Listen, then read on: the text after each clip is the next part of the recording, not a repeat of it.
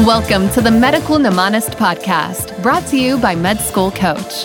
Each episode, take a journey into the top techniques for medical mnemonics, study skills, board exam tips, and accelerated learning in higher education.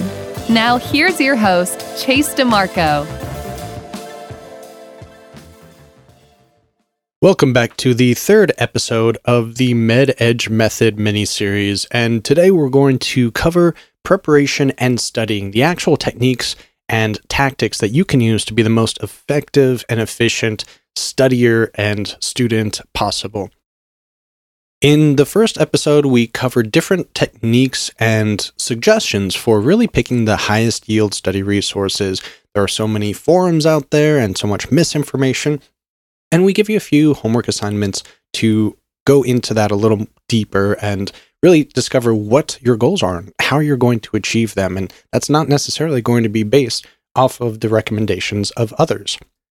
In the second episode, we covered actual study skills, many that we've covered before in this show many times or in our book, Read This Before Medical School, and also how to use play to increase learning. But today we're going to cover a lot of different tools that you can use during your actual study sessions. And this is kind of revisiting some topics we've covered in the past, but also some updates on different ways to think about them, different ways to implement them. And again, we'll have some homework assignments for you at the end so that you can actually practice these and make sure that you don't just passively listen to this podcast and don't necessarily get the most out of it, but are active in your own learning. So in the past two episodes, we've kind of gone over this framework, three-part framework for how to approach these different tools and techniques, and that's to really look inside and figure out what your actual desires are. What is it you're going for? Why do you want to do that too? The more clear you are about these ultimate desires and your future work-life balance, the better it's going to be. And then setting goals for attaining these, and then actually writing out a plan of how to achieve those goals. So here are some tools that you can utilize to help with that, especially when it comes to planning the actual studying tactics that you're going to implement during your sessions. And the first one to really focus on, which is often overlooked, is just ergonomic design. How is your environment set up? How is your desk, your chair, your computer, your keyboard, whatever you're utilizing? How is it set up? Is it comfortable? Is it something that is going to allow you to sit for long periods of time without getting muscle strain and aches and just being uncomfortable? Not only is that bad for your body in general, but it's going to decrease the amount of time that you can actually spend studying because you'll be too distracted by that pain, that ache, that awkward position. So we cover a lot more of this in the book, Read This Before Medical School. I know I keep saying that, but it's just a lot of information in there with several hundred citations. So you can download the PDF off of Amazon or your bookstore of choice for relatively cheap and see all those citations and get a deeper understanding of them. But do be comfortable, and just because something is labeled ergonomic on a website or in a store does not necessarily mean that it's following ergonomic principles. So just be aware of that. And of course, when we're talking about environmental design for studying, we do want to limit distractions as much as possible. This is something that can be done in multiple ways depending on the technology around you and what you're using for studying. Of course, it's easy to turn off our phone or turn the notifications on our computer off or something along those lines. Putting on headphones as well, blocking out noise, blocking out visual distractions as well. If you're looking outside your window into a busy intersection, that could be quite distracting. So limiting the other sensational experiences, the other senses, will help you focus more on one particular thing at a time. But we can also go the opposite of this. So in general, you're going to want to make things comfortable for the day-to-day when you're studying every day for class or something along those lines.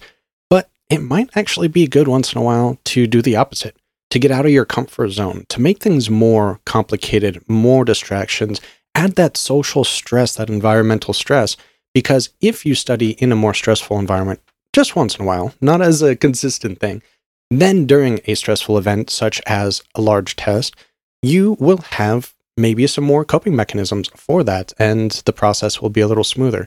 So where that balance is between extremely focused studying and distracted, difficult studying is really going to be up to you.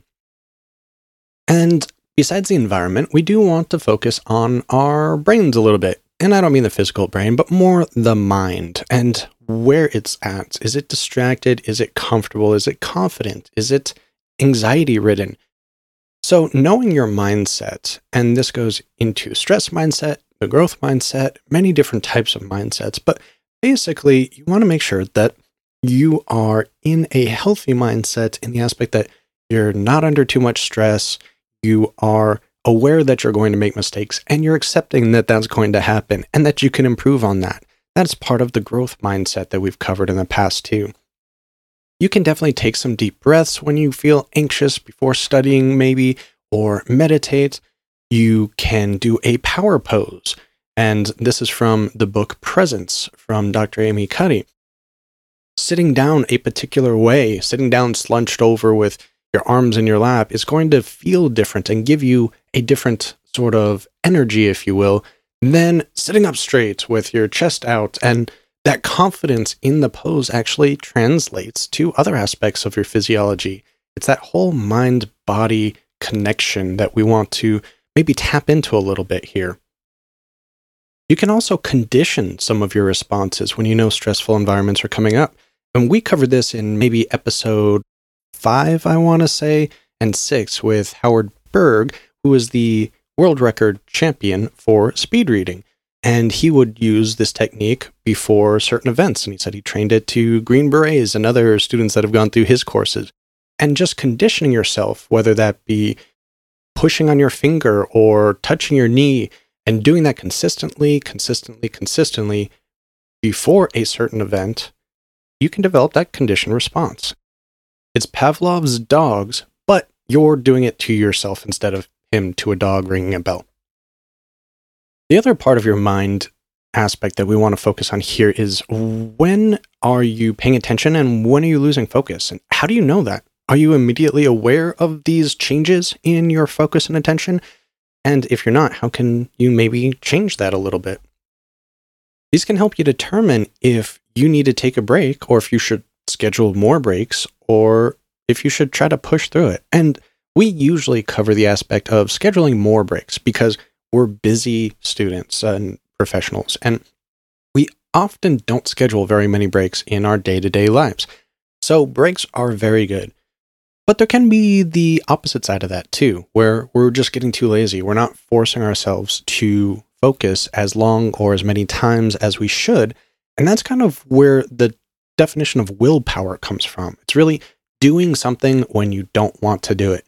And as you keep doing things in times that you don't want to do them, you start to build that willpower, build that resilience, if you will. It goes by a lot of different terms, but again, where you are on this balance versus needing more breaks to prevent stress and burnout, or developing more willpower so that you can push through to the next section, is going to be up to you. So be aware of where your mind is and how to change it when those occurrences happen. And also, don't worry so much about noticing your progress on a day-to-day basis. We often fail to self-assess very properly, and it can give us the false belief that we're not really making progress when we are.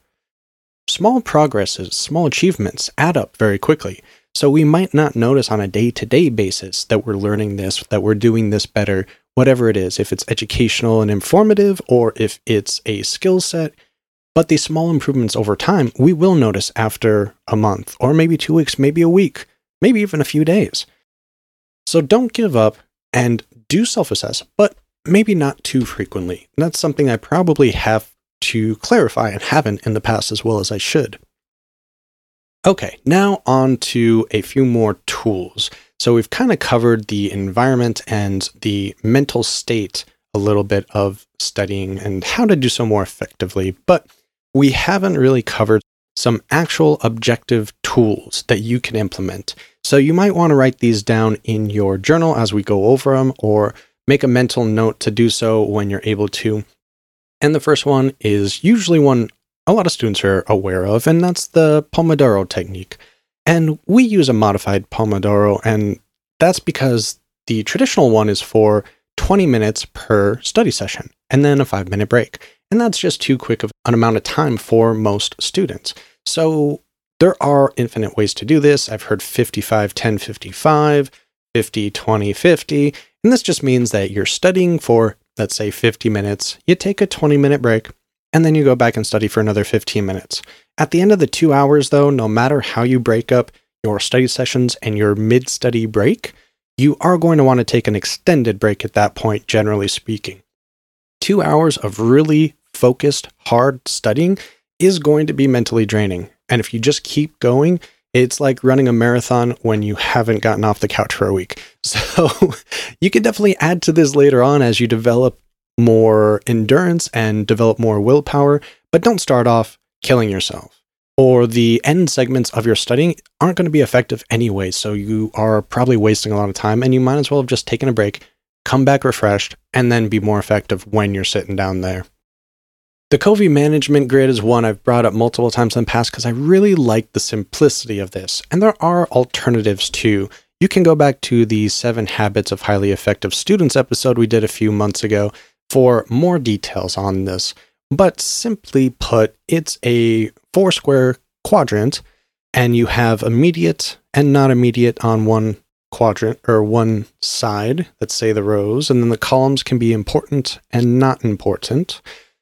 And then you put your daily tasks, weekly tasks, whatever it might be, into these quadrants. So you know what to focus on and which ones to really ignore, completely get rid of.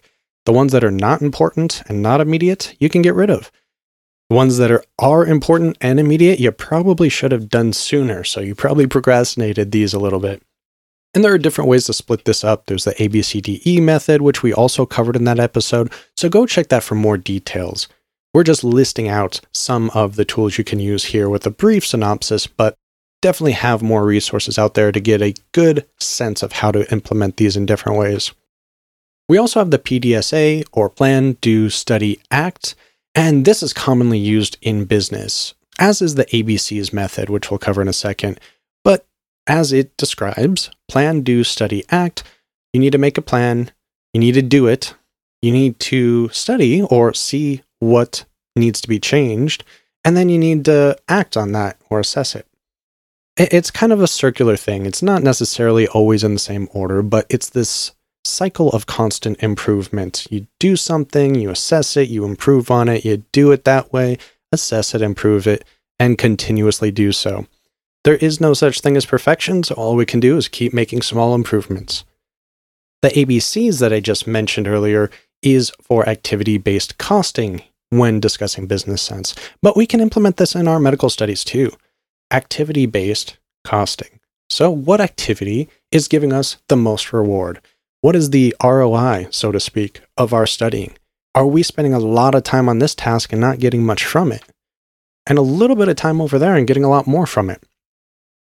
Or is this task really easy and we like doing it, but that hard task is going to be much more effective in the long run?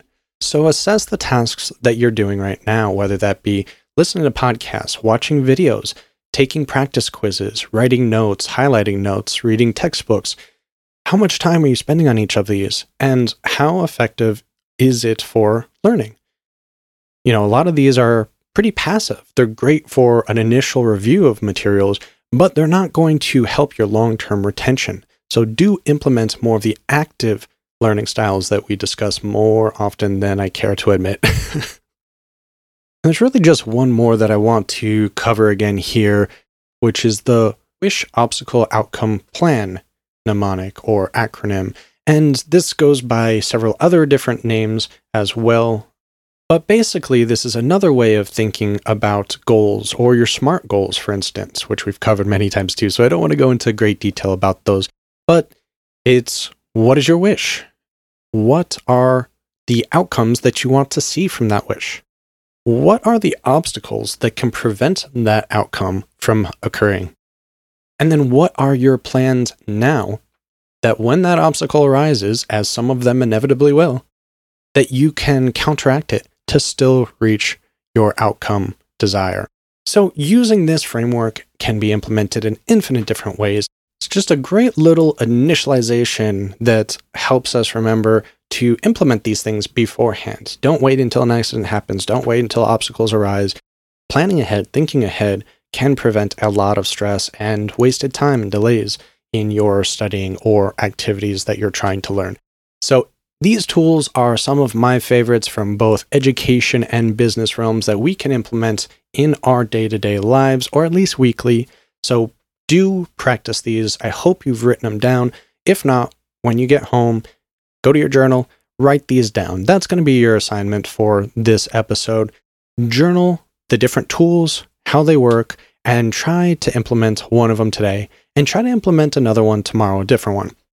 And you can cycle through these one at a time or two a day, reassess after a week, and make adjustments. So we're kind of implementing the Plan, Do, Study, Act here by using these other tools in our daily and weekly activities. See which ones work for you, which ones need to be adjusted, and again, continue this ongoing process of slight improvement for long-term gains.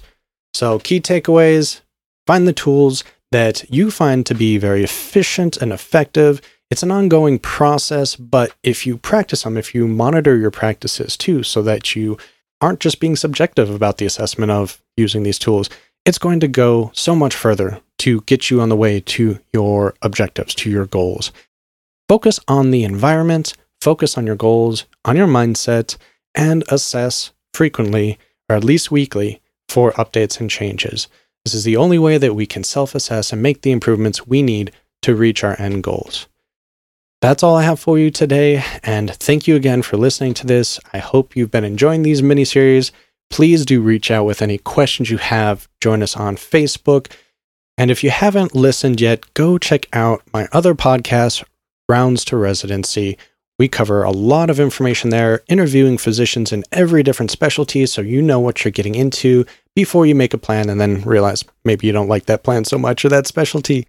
So that's all I got for you this week. I'll see you again next week.